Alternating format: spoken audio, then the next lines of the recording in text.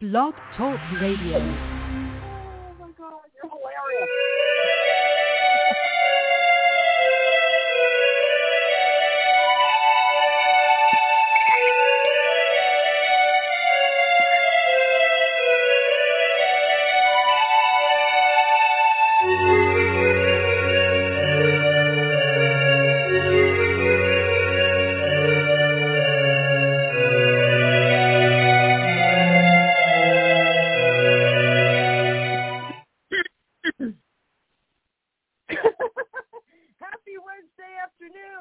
Desperate House Witches. My name is Raina Starr. I am your host. Desperate House Witches is not a P. It's not a P, y'all. It's not a G, PG, or even an R-rated show. So if bodily function, bad language, and dirty talk of any kind offend you, this may not be the show for you. But, you know, you tune in because I have a foul mouth. I know this about you people. Anyway, Desperate House Witches is brought to you by the one, the only, the incredibly wicked one herself, the amazing Dorothy Morrison. Please check out www.wickedwitchstudios.com for all of your witching needs. I am so happy to have today's guest. It's her first time, so I'm very excited about that too. I have with me author Debra DeAngelo, who wrote well, actually, you've written a couple of things, and you were a writer. But your current book, and we'll go back and talk about your other stuff in a minute, but your current book that we're talking about is Pagan Curious, A Beginner's Guide to Nature, Magic, and Spirituality. Hey, Debra. Hey there. What's up? Well, I'm just sitting here enjoying this new experience, and I like your style. I have to say, if we lived next door to each other, we'd be best friends. I agree with that. I think that is very, very true. Because, you know, in friendships, it's really interesting. There's always, like, you know, the one that gets everyone in trouble and the person who kind of goes along with it.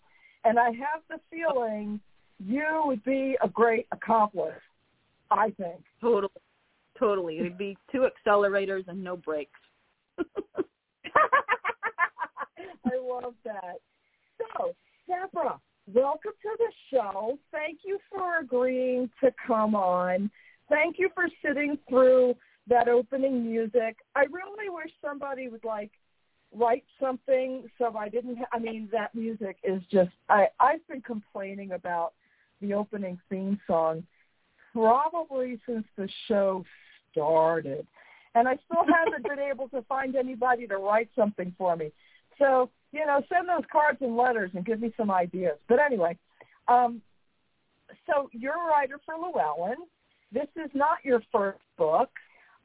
You also, I have the name of your other book here. I did a minute ago, but you know I'm getting old now, so shit happens.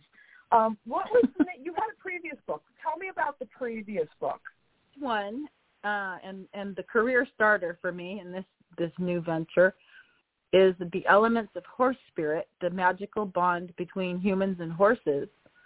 And it's all about how horses have helped and assisted humans through time since we were both, you know, the pre-animals we are now back in the savannah to present, and how horses, they moved mountains for human culture, but spiritually, horses as a spirit animal can do the same for you to grow and develop and meet your goals. And then it also talks about the value of horses as companions and how they can be therapists. They're not just vehicles to ride or machines to do work. A relationship with a horse can just change your whole life. And in fact, it's my relationship with my horse. He literally changed my life. And I just want to share that with people, because there's so many horses out there that, you know, are quote, no longer useful, that were former race horses or cattle horses, and they've been injured or they're old. And these horses all end up going to slaughter and ending up on a European dish in a restaurant or in a dog food can in some other country. and they have so much wow. to give, and they're doable. You know, you don't have to be a professional rider to learn how to have a horse as a companion. So that's book number 1. Oh, that's awesome! Wow. Yeah, you know, I had a horse that I used to visit every summer, and he was a beautiful horse. His name was Tank, and he stepped on my foot once, and it wasn't because of anything he did wrong. It was completely my inexperience, but we became really close friends, and he was kind of my protector and my buddy, and you know, I didn't have a great childhood, and my folks would just shovel me off to summer camp. And this one animal was just like my entire world for 2.5 months every year. And it was quite a bond. So, yeah, I get what I totally get it. I have lived that experience. It's really amazing. It is. If you bring a horse into your life will never be the same. They're miracles. It's pretty amazing. As a matter of fact, I'm lucky enough to have a couple of friends who have horses on their farms. So I'm if I need horse energy, I've actually got a couple of folks I can go to for that love, as it were, which is really, really nice. So that's cool. Perfect. So okay. What's your horse fit? So when did you write that book? I wrote it in 2019. And it was my first book, wow. And, you know, I'd been a columnist and newspaper editor for 26 years and always dreamed of being an author. And this all happened like serendipitously. The newspaper where I worked was purchased by a new owner, and my evaluation was it was better that we part ways because we weren't philosophically on the same page. And right about that time, really? It's like the universe just had lined it all up, like all in order. And so I spent the next year working on that book and polishing it and going through all of the things we go through to get published. It really takes a whole year from the time you turn in the manuscript till the time it publishes. And I'm imagining, when it comes out, I'm going to go to book signings and I'm going to be like Pinocchio. I'm going to be a real boy. And I'm going to go to signings and appearances. Well, when did it come out? June 2020, right at the heart of the pandemic. So it's like nobody thinks about books in the middle of the pandemic. So it was kind of anticlimactic, but on the small level in my own life, it was a pretty big deal because it was turning a corner. Finally I was writing something that wouldn't end up in the recycling bin the next day. That's what a columnist lives with. I pour my heart into it, and it's soaking up puppy pee on the kitchen floor the next day. It's very humbling. Oh, my gosh. Why? Wow, I never thought about that. So, but being a journalist, it must be such a different thing from being an author with a topic that you're really going after because, I see that, when somebody writes a book, it's a very focused thing, but journalism can be all over the place.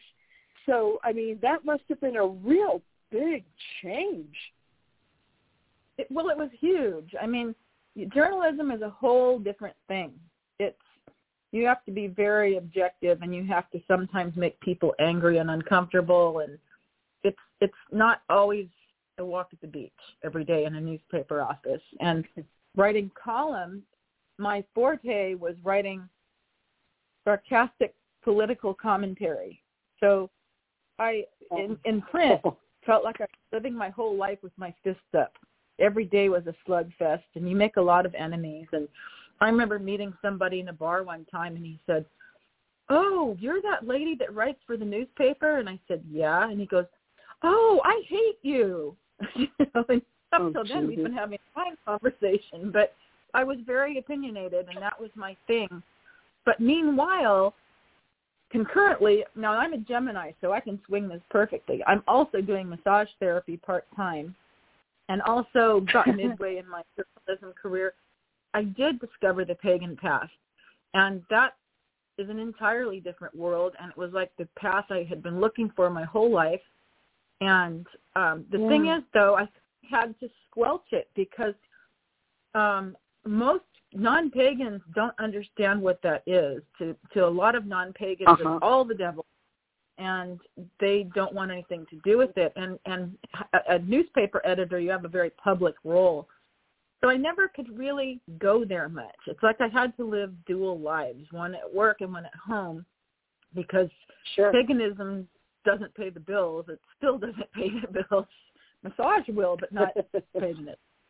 But in some ways, it was just such a relief to let go of that side of myself, because more and more it was such a battle, and I just got tired of it.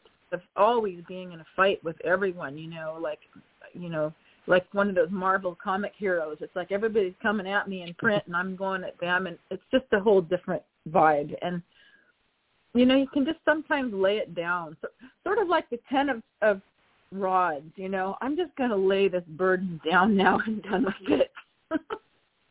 Wow. So I got to ask, I don't know if you were raised like me. Like, okay, so my background is my mother started off as a pagan, and then my father swooped in with his Pentecostalness and, converted my mother. So, it's from goddess worship to Christianity, Pentecostal Christianity, back to paganism. I mean, I never really let it go, but of course my mother, once she got converted, was very into the idea that I needed to be converted as well, and that never really took. But my household wasn't all that religious. What was yours like? Well, my parents, boy, we could talk for 6 hours about that. My mother was my father was Catholic, and those two things are like oil and water. And on top of that, they both had bad experiences with religion. So they decided to raise their kids completely free of religion. I was completely agnostic. In fact, the family Bible that my father owned, he kept it in a hidden compartment in the basement with his Playboy magazines. I mean, it was, it was porn. It was off limits. So, religion was just not part of my life at all. And I hear some of my friends with really religious upbringings and their struggles, and I think I am actually really grateful that I was raised free of it to make my own decisions. But also with my parents, there was alcoholism and abuse and all kinds of stuff going on in the house. And my parents were very wrapped up in their mutual ongoing battle. Me and my sister were sort of invisible. And so I spent most of my time communing with the animals and the trees and the horses. And, I used to just run wild barefoot through the horse pastures. And that's where I felt best, and be out on my horse and wandering out into the riverbank nearby. And I always felt safer, more at home and more myself, surrounded by trees and communing with animals and being on my own. And over the course of life, you get married, you get a job, you raise kids, you have bills to pay, you can forget that. And so discovering the pagan community reconnected me to myself. It's like I didn't become something else. It was like getting over 40 years of amnesia. Oh, yeah, I'm this. But now, as a pagan, I actually have a vocabulary for what I'm doing and what I'm thinking and what I believe. There's context for it now, where before I was just sort of feral. And now I understand it, and it's a beautiful thing to come through a tumultuous life and rediscover that you're right where you left you. Wow. We have so much in common. It's scary because I didn't realize you had a difficult childhood. My father was extremely abusive. I talk about that quite often. And a lot of people are like, oh, you need to get over it. And I'm like, fuck you. I don't need to get over shit. The man damaged me for real. And, I think a lot of the time everybody wants to hide, any kind of mental problems or illnesses. And that is, I love the people who are coming up now who are like not afraid to say, listen, I struggle and, there's some things that happen to me. And people are so much more free. Like when I was growing up, everyone knew my father was mentally ill, but you don't say that stuff back then. I'm 60 years old, so my dad, when I was born, my dad was 30. So, and everybody knew. They used to say he was nervous. Oh, he's just very nervous. No. He was bipolar and manic depressive and abusive on top of it. It was just really a bad situation. And I think if he had gotten the help that he needed, he could have had a completely different life. And I probably would have as well. So, you and I relate on so many levels. Yeah. But when did you realize that? I'm sorry? So I was going to say we're both of the age. I'm going to take a wild guess here. Yeah. Was your dad also a World War II vet? See, mine too. So no. If you add alcohol to everything you described, Yeah, but my father didn't even have that as an excuse. My father never served in the military, never did anything for his country. My father was just one of these guys who was going to, he was a nuclear engineer, so he was obviously pretty smart. Spoke 9 languages fluently. My father was pretty brilliant. Unfortunately, I didn't get any of that. Oh, my dad was on Omaha Beach on D-Day at 18 years old. Wow. Had his whole unit blown up within half an hour of landing and was the only survivor. He was really fucked up. And my mother. Reason. But you could see your father had an excuse. You could point to that. He was a child, really, a child thrown into a man's situation, and everyone he had arrived with was suddenly gone. What does that do to the brain and the emotions and the psyche? Devastating. My father didn't even have that as an excuse. There's just insanity on his side, but that's another story. Tell me about your mom. Well, I actually have worse mommy issues than daddy issues because, like you're saying, because my dad's situation was so traumatic, I eventually could understand it, and I could give him a pass on all the crazy. My mother, now both my parents were doctors. My mother, and they met in medical school, and my mother was a doctor in the 50s when women weren't supposed to be doctors. And in fact, I got in trouble in elementary school when I told the teacher that my mother's a doctor, and she said, "No, you mean a nurse." And I said, "No, she's a doctor." Principal's office for lying. So, wow. It's a rare thing in the mid-50s for a woman to be a doctor, but she was an odd duck. The reason she did that was mothering was not her gig. She had zero maternal instincts, and I don't think she ever wanted kids. It was expected back in those days that you will have kids. But she and I just never engaged. So I have huge mommy issues. And like you're saying about your dad, I don't give her a pass because she had no good excuse for being the way she was. She was just a very cold, disengaged person. She would rather, look at medical things than make dinner or wash her hair, So she just wasn't a mother. At some level, I should be able to accept that was who she was. But it's like you're saying when people say, just get over it. It's that thing that twists my soul. And it's sort of like if you were paralyzed when you're 10 and everybody else is out dancing and you say, well, I can't dance because my legs don't work. And people say, well, just get over it. Right. But you can be crippled emotionally, from trauma as well. So I really relate to what you're saying about people who don't have these experiences or background being very callous about what you're going through and how come you're still at age 60 still struggling, Right. And it's interesting that you say that about your mother, because in my situation, my mother, first of all, my mother did not want children. I was a complete accident.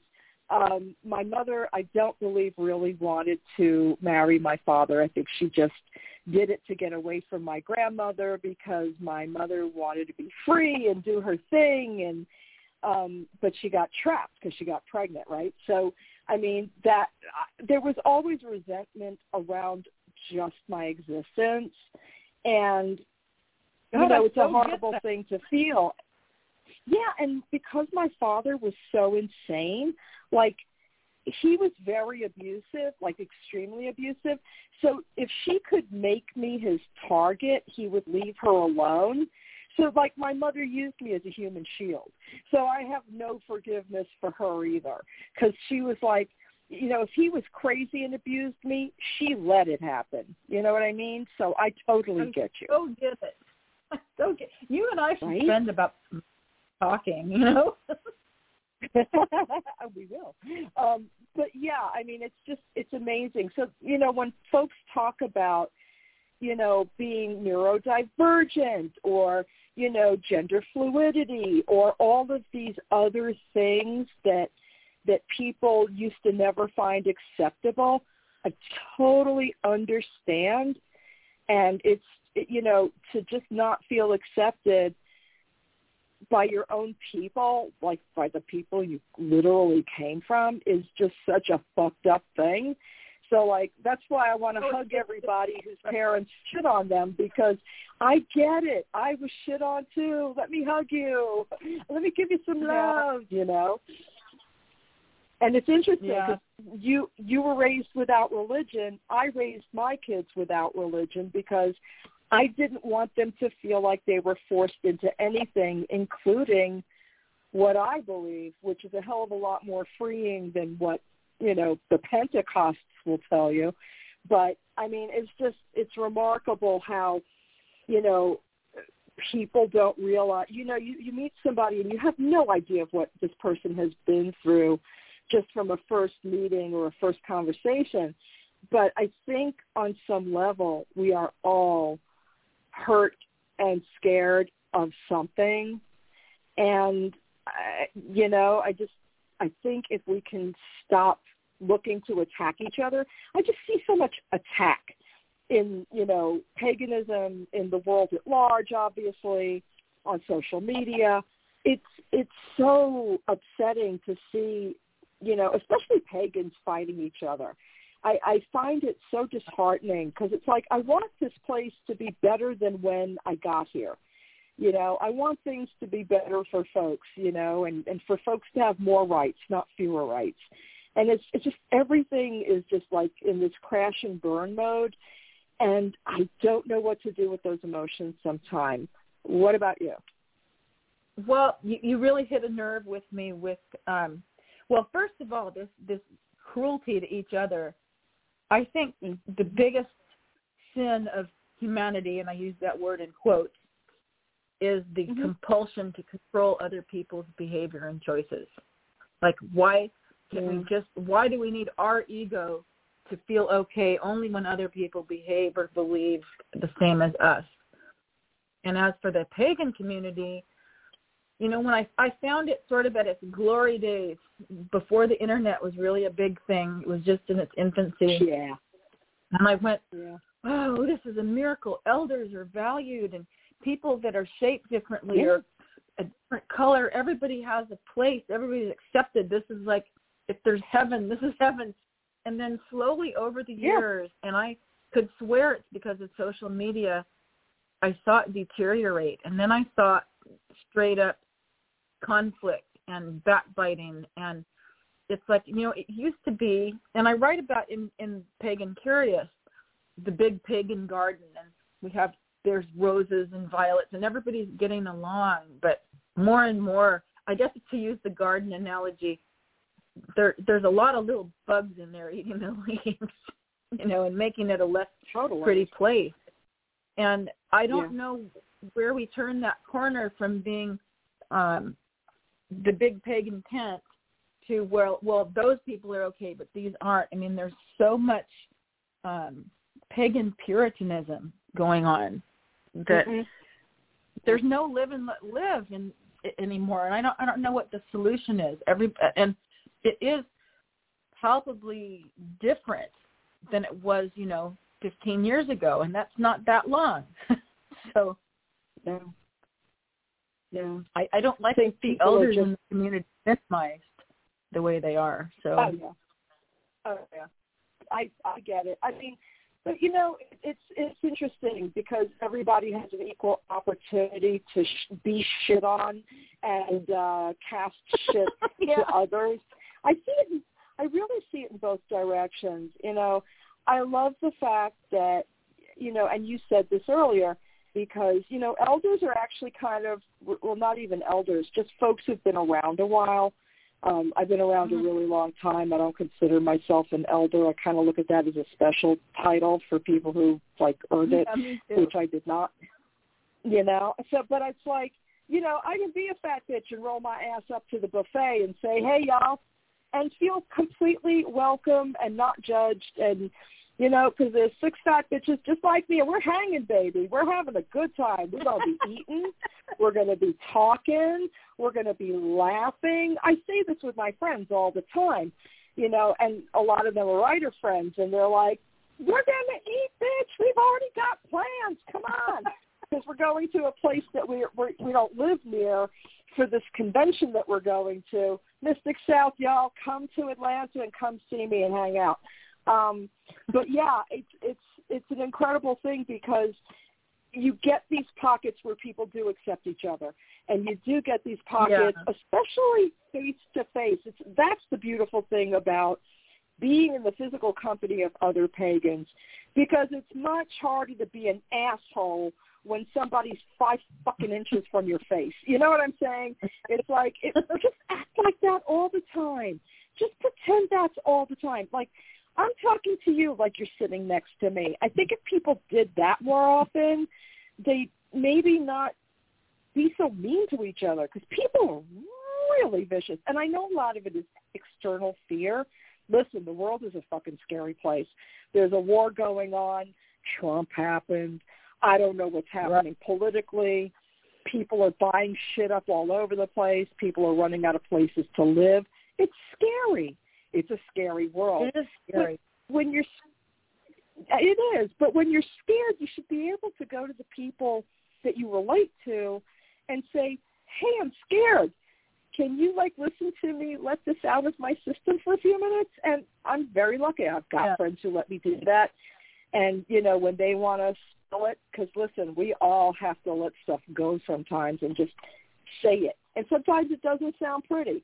Sometimes it sounds like, that fucking guy makes me nuts. I wish he wasn't on the face of the earth anymore. It just feels good to set shit out, right? So, I mean, I just want to see more of that. I just want to see people more hang together to fight the bad shit, as opposed to be scattered everywhere and be all scared in our little pockets of, our existence. It's just really unnerving that we're not, we talk about building community. Everybody says build community. Oh, community's so important. Half the people act like it isn't. So how are you going to build community when you have people who are reluctant or unwilling, and you're trying to push through anyway? But some people don't want to. They don't want to come. They don't want to be along. Or they want to build the community, but they only want the community to have the people that are just like them. It's not inclusive of everyone. Only the people that are on my page. So. But paganism has expanded in so many directions. Witchcraft has expanded into so many directions. This whole idea of I can only be valid or validated if I can prove that I'm more pure than you. Why does anyone give a fuck about this? I don't understand.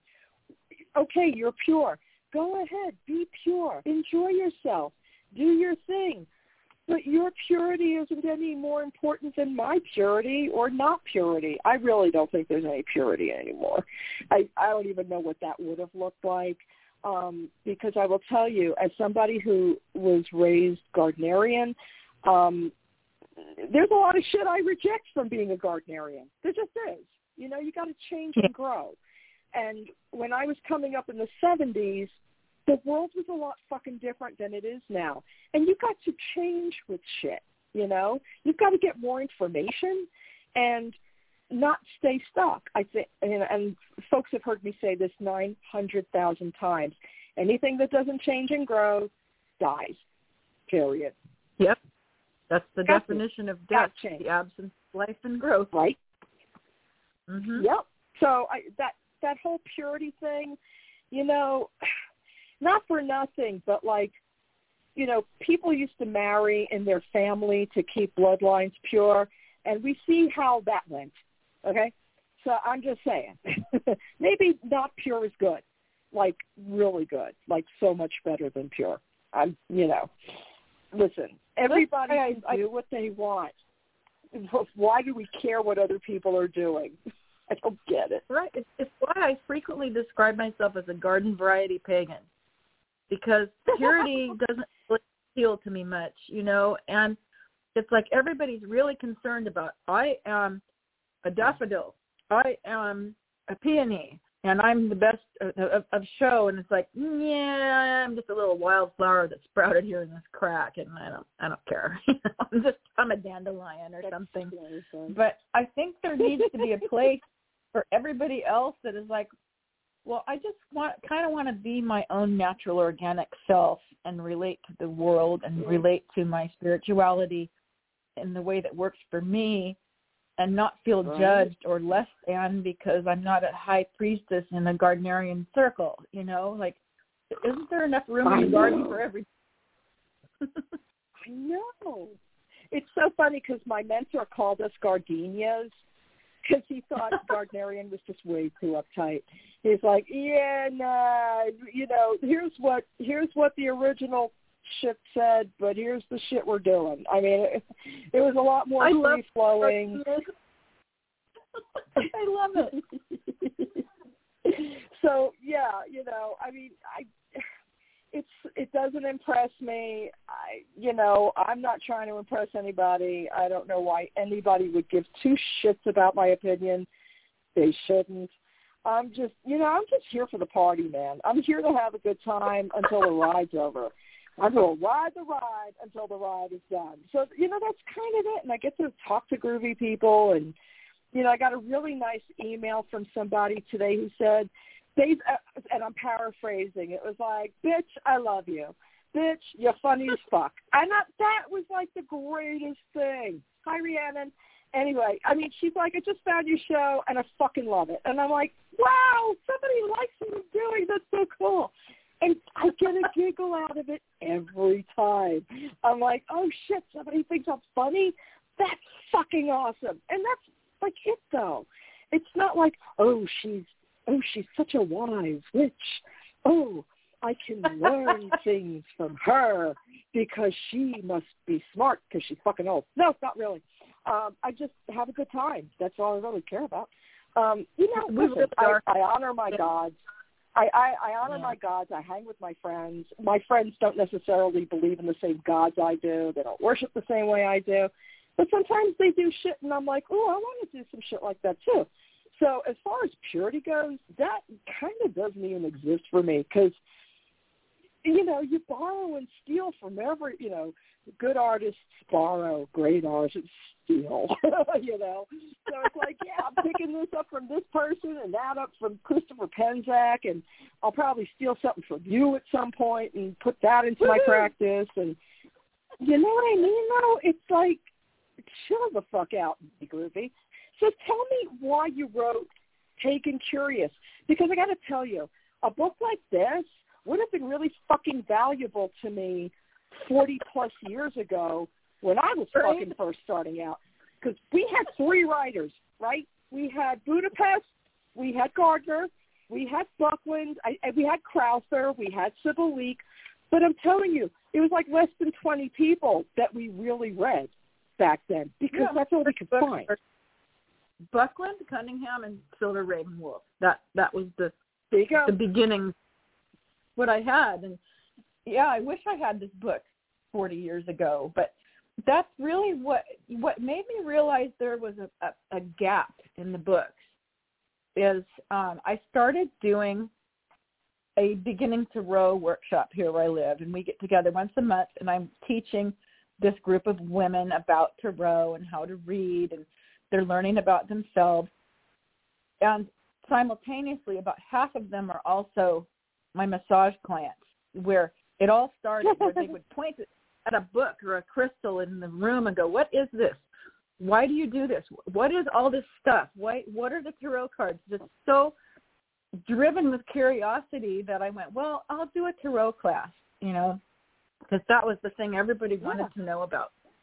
And as we're talking one day, we were doing a spread on one of the Sabbats, and one of them piped up with, well, I want to learn about that stuff too.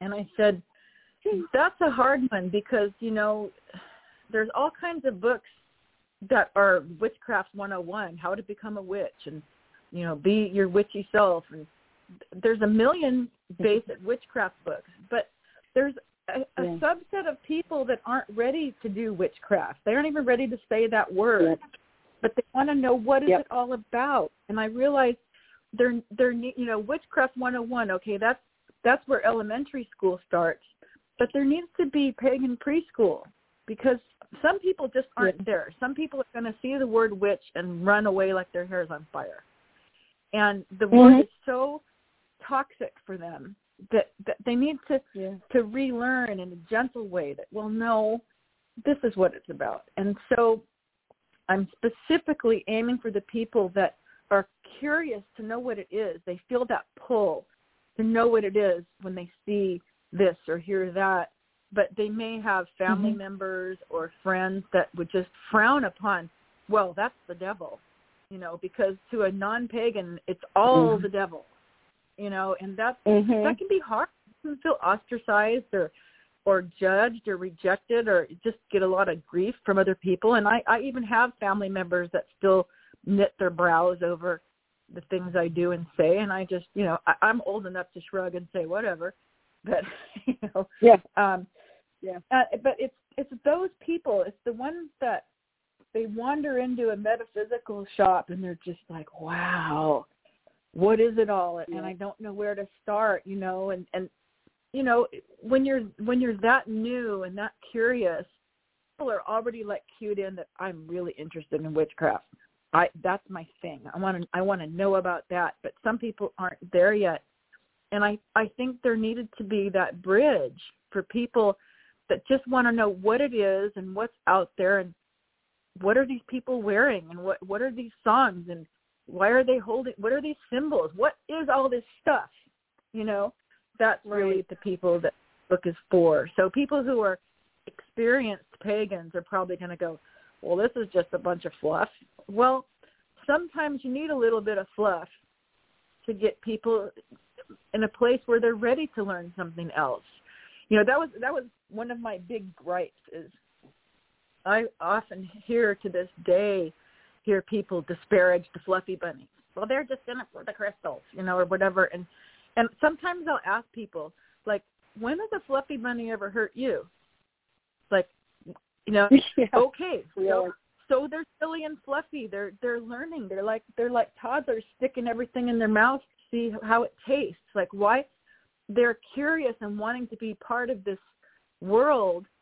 Why are you not encouraging them and answering questions rather than just belittling and labeling? That's the whole fluffy bunny thing irks me because there's a place in the pagan community for that. Well, and everybody starts off not knowing anything. So it's like, and there are some people who, have a certain way about them that you'd find annoying whether or not they were pagan anyway. You know what I mean? Like everyone is not for everybody, and the people who are not, for you, as it were, just don't engage. Everyone doesn't need to have a fucking opinion on everyone and everything they do. It's not your fucking business. If you're not going to help, walk away. Nobody's chaining you to the chair. You know, it's this overarching thing where people feel like their opinions are really fucking important. It's amazing how important people think they are. And I'm like, nah, nope, not that important. Guess what? You know, my Facebook feed is a lot of folks like me, a lot of older folks, a lot of younger folks too. I'm very lucky because younger folks don't mind me and they let me hang, which is very cool. But I also try not to, you know, I don't shit on them. You know? Yeah.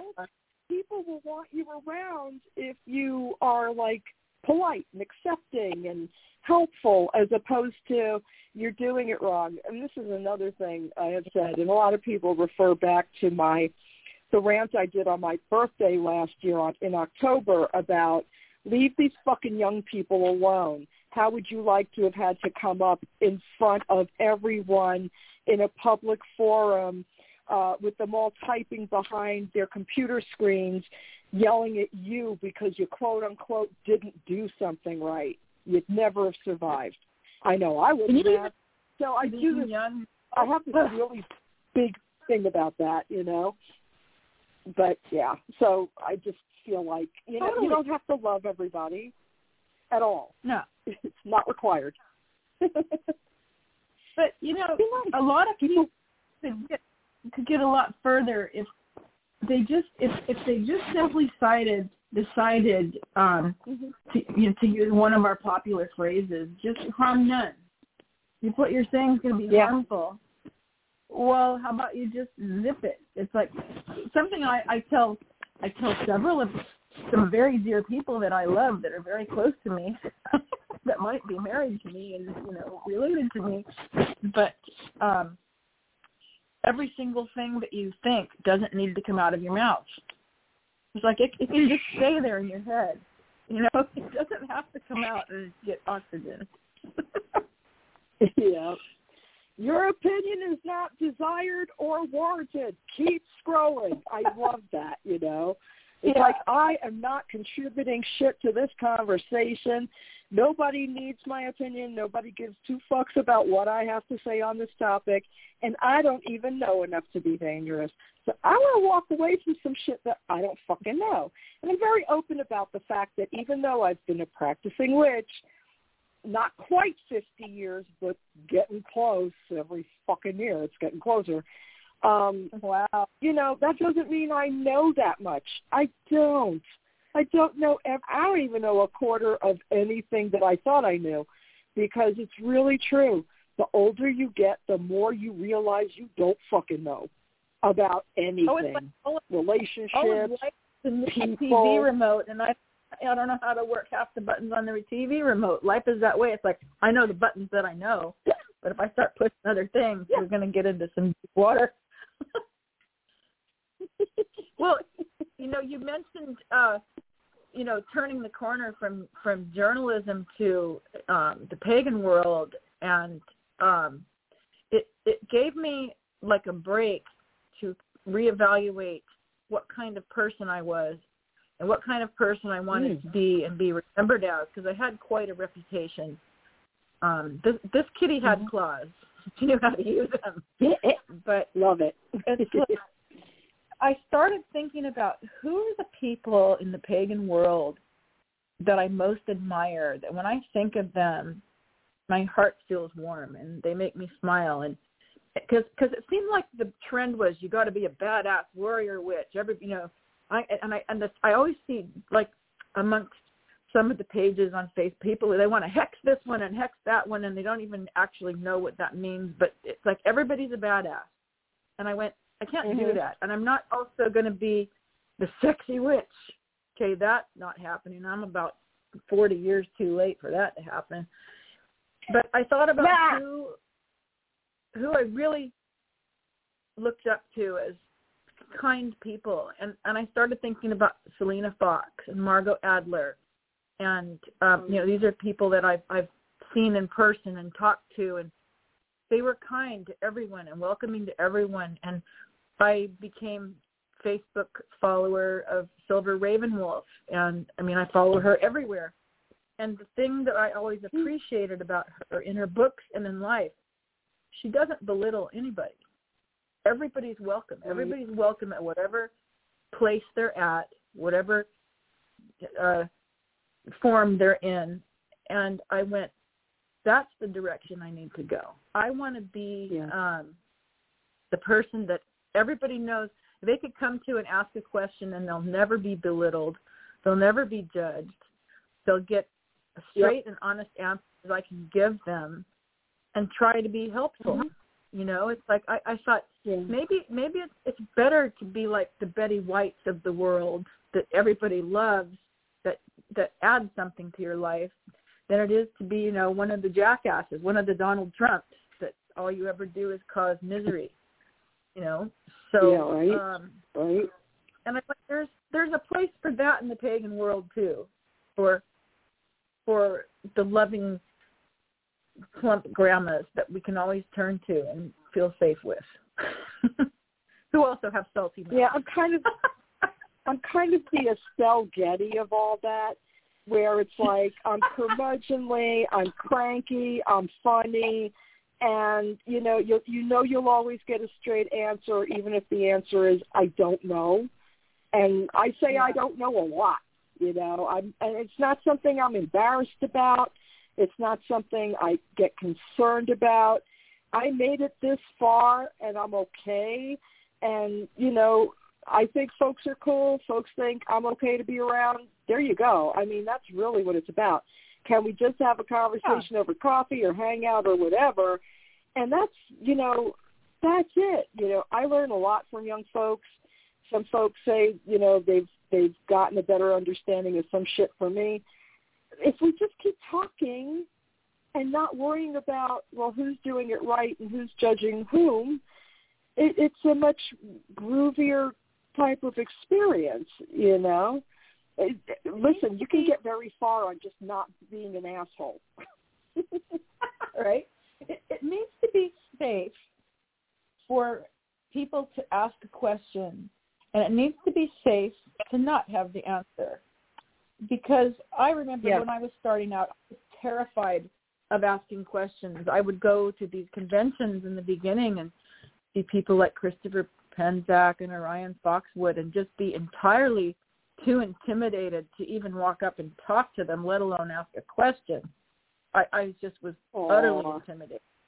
And, you know, over time I developed some confidence, but I thought I can't be the only one who feels like I don't want to open my mouth because then everyone will know that I don't know what I'm doing here and I don't know what I'm talking about and I'm just floundering, you know. And it's those beginning people that I don't want to fall through the cracks or to give up or to feel like I don't think I can learn to do witchcraft or I can't learn to spell cast because it's too far of a reach for me. I don't even know what this rock is that I'm holding, you know. So that's really the people that I'm reaching out to, you know, like, come on into this place. It's very cool. This is a wonderful party.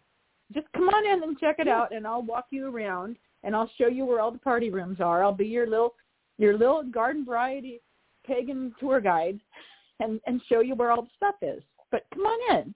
You know, I mean, how many parties I've gone to and quote, hospitality suites, you know, at conventions, and people don't even say hi. They don't welcome you in. They look at you like, I don't think you belong here, you know. And I think there needs to be greeters, you know. I'm sort of the Walmart greeter of the pagan world here. But come on in, it's all good. Oh my God, that's awesome. I love that. I'm the Walmart greeter of pagan activity. Come on in, I'll give you a badge. It's hilarious. See, my whole thing is, I know I'm not the only person who doesn't know some shit. So my whole thing is, I don't know anything. And it's amazing when you walk up to somebody and you say, hey, I don't know shit about anything. Can you tell me some shit? And people are like, I'll be happy to tell you some shit. Come here. I mean, and I just want people to stop. It makes me crazy. People are so afraid that someone might know that you don't know something, but I promise you, they don't either. And a lot of the time, it's the same fucking shit. A lot of us just have no clue. When I was coming up, it was just assumed. It was the way the books were written. It was assumed you knew so much shit. And we didn't know any fucking thing. We knew that the energy was good. We knew that we didn't like what our parents were doing and that we were learning something cool from somebody else. And, you know, it was an independence thing. It was a freedom thing. It was a not being ostracized for merely existing thing. Because that world, you know, witchcraft, paganism, whatever, alternative religion, whatever you want to call it, it's a much freer way of being than the tenets of Christianity, where you're having impure thoughts and you're a bad person for thinking this, or you're a bad person for feeling that, or you're a bad person because you like boys and girls, or you're a bad person because you don't want to have sex with anybody, or any of the various, loud noises upset you. There's something wrong with you. Or there's always the God loves you unconditionally, but if you make one false move, he's going to cast you into the pits of hell to burn forever. But other than that, it's all good. Exactly. Yeah. And here's the thing. Parents were both, my father's passed, but my mother's still alive. They were both Pentecostal preachers. So that was in my house. Yeah, all the fucking time, 24/7. Yeah, honey, it was a bitch. Oh, it was not good. It was not fun. It was not enjoyable at all. Hiding from my parents was like, yeah, you didn't want to be the target. That whole thing about, we left the house when the sun came up and we had to be home when the street lights went on. Yeah, because you didn't want to be there any longer than you had to be. So, but yeah, it was such a different world. And I will tell you, the idea that you can walk into a room and say, somebody teach me some shit, do you know that opens a door for people to say, oh, wow, you don't think you know everything. Wow, I don't know everything either. Can we be friends? And it's an awesome experience. I have had this happen. It's like, I don't know shit. And people are like, well, you do know some stuff. And I'm like, yeah, but I don't really know that much. So that's why I have this show, so I can learn shit from other people. It's kind of a cool trade-off there. People get to learn about you, and I get to learn some shit. It's kind of nice, So it's like a really nice exchange. And I keep telling people, listen, I'm not the only fucking moron. I promise you. There's a whole world of people who they think they know, or they want you to think they know, but we're all just trying to make a nicer place together. At least I thought that was the goal, Yeah, that oh my goodness, seemed like the goal before, but I think now, it's a lot of pissing contests between egos, and you talked about walking into a room. When I was just starting out, I'd walk into a room and think, all these people know everything and I know nothing, and as long as I keep my mouth shut, they won't know. But if you keep your mouth shut, then you don't ask the questions, and you're your own self-fulfilling prophecy. You continue to not know because you're too afraid to ask. And, I also want to be the person to say, I might not have all the answers, but I might have a couple, and if I don't, I might know who to point you to who would have the answer. Yep. So exactly. Yeah. Exactly. And I think you disarm people when you are really honest with them about what you do know. Because it's like, I know people are insecure, and I know people are afraid of being hurt. That is the human condition. That's just what we are as, entities in a meat suit. And I think, the more we can do to kind of like get people to say, it's okay that I don't know shit. I mean, I have no problem being the first person when the question is asked, does everybody understand what we just reviewed in class? And I'm like, nope, not a damn thing, teach. Come back this way. I don't know shit. And it just made other people more comfortable to admit that they didn't know either. And for me, that's life. It's all a learning experience. And the more you can help people feel better about not knowing, the more friends you make. Because a lot of us really wish we knew more, and we just don't. Life happens. I've got 2 adult children. I've been married 3 times. I've had a lot of relationships go sideways. That's another show altogether, but you know what I mean? Like all kinds of things happen in life.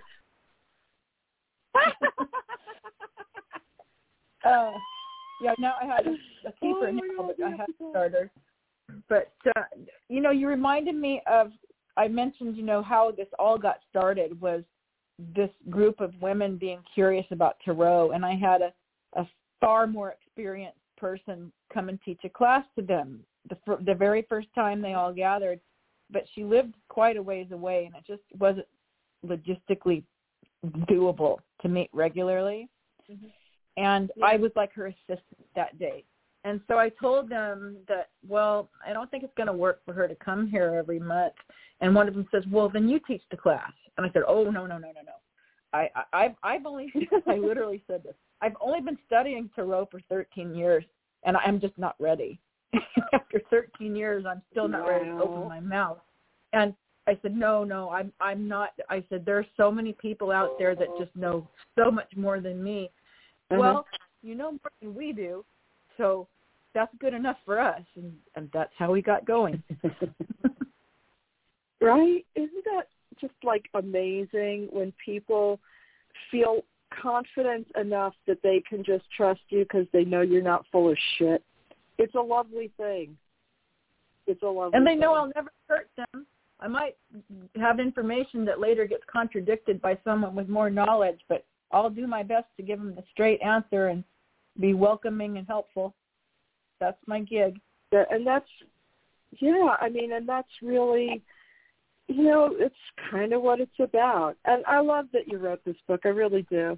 Because I think it's so helpful for folks who aren't pagan, who may have a relative or a friend, and they're like, well, what's your thing about? And, sometimes people can't really explain what it is we do or what we believe. And it's just nice to have this very gentle overview because, some people really resent being hit over the head with information. I don't know what it's about. I don't like it either. So I'm kidding, obviously. But, the idea of a gentle introduction to a number of things that are out of the quote-unquote religious norm, as it were, the Judeo-Christian scene, as it were.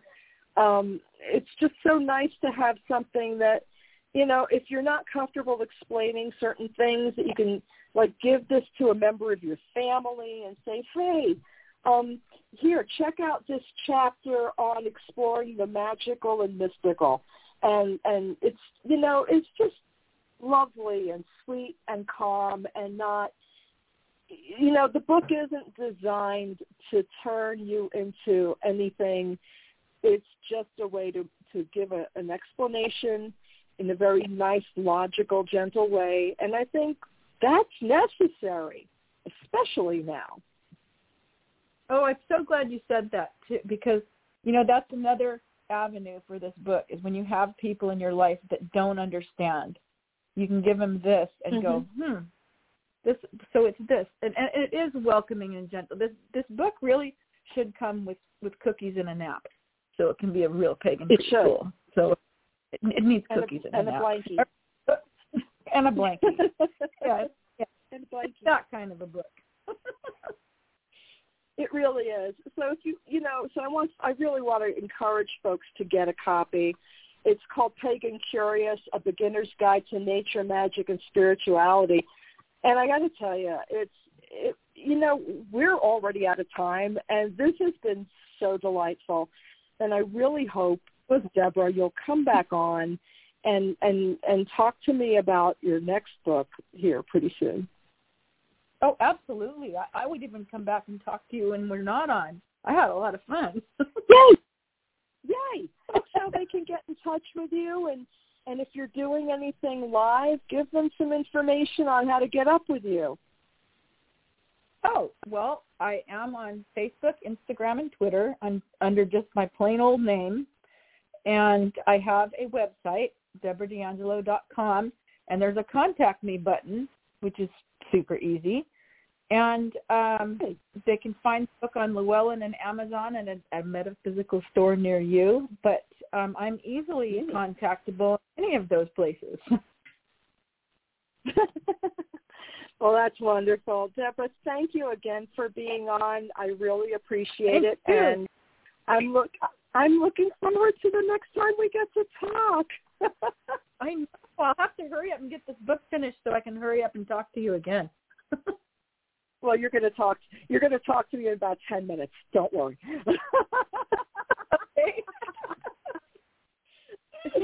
Oh, my gosh. So anyway, I want to thank you again, and I will be speaking with you very soon. And I had a lovely time, and I'm really looking forward to it. So you have a wonderful evening, and we will circle back shortly. Okay? Okay. All righty. All right. Bye-bye. Okay, guys, I will be back on Friday with the amazing Mickey Mueller. We're just going to hang out and chat like we do. All right? You take care, y'all. Talk to you Friday night. Bye-bye.